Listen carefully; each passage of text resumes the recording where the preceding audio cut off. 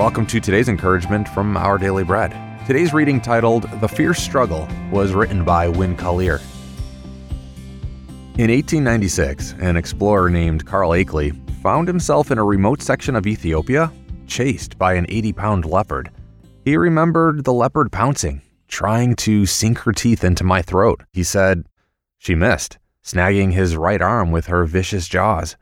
The two rolled in the sand, a long, fierce struggle. Akeley weakened, and it became a question of who would give up first. Summoning his last bit of strength, Akeley was able to suffocate the big cat with his bare hands. The Apostle Paul explained how each of us who believe in Jesus will inevitably encounter our own fierce struggles, those places where we feel overwhelmed and are tempted to surrender. Instead, we must take our stand against the devil's schemes and stand firm. Rather than cower in fear or crumble as we recognize our weakness and vulnerability, Paul challenged us to step forward in faith, remembering that we don't rely on our own courage and strength, but on God. "Be strong in the Lord and in His mighty power," he wrote in Ephesians chapter 6. In the challenges we face, He's only a prayer away.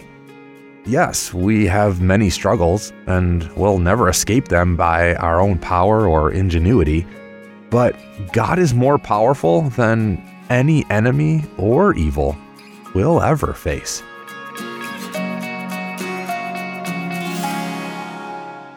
Today's Our Daily Bread devotional scripture reading is from Ephesians chapter 6, verses 10 through 20.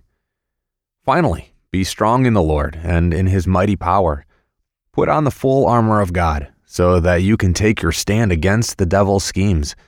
For our struggle is not against flesh and blood, but against the rulers, against the authorities, against the powers of this dark world, and against the spiritual forces of evil in the heavenly realms.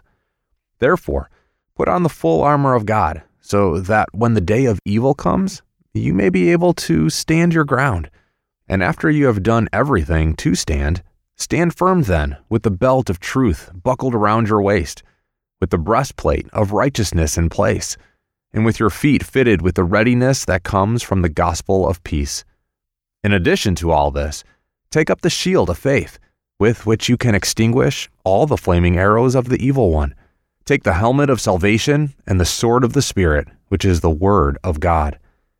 And pray in the Spirit on all occasions with all kinds of prayers and requests. With this in mind, be alert and always keep on praying for all the Lord's people. Pray also for me, that whenever I speak, words may be given me so that I will fearlessly make known the mystery of the gospel, for which I am an ambassador in chains. Pray that I may declare it fearlessly as I should.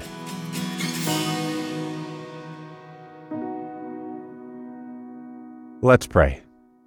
Lord, the fight is real. The evil is real. And on our own, we are helpless against it. But we're trusting in you and your mighty power to be with us, to help us overcome. Give us courage to face what's before us today and fill us with your peace, knowing that because you are with us, we already have the victory. Thank you, Lord.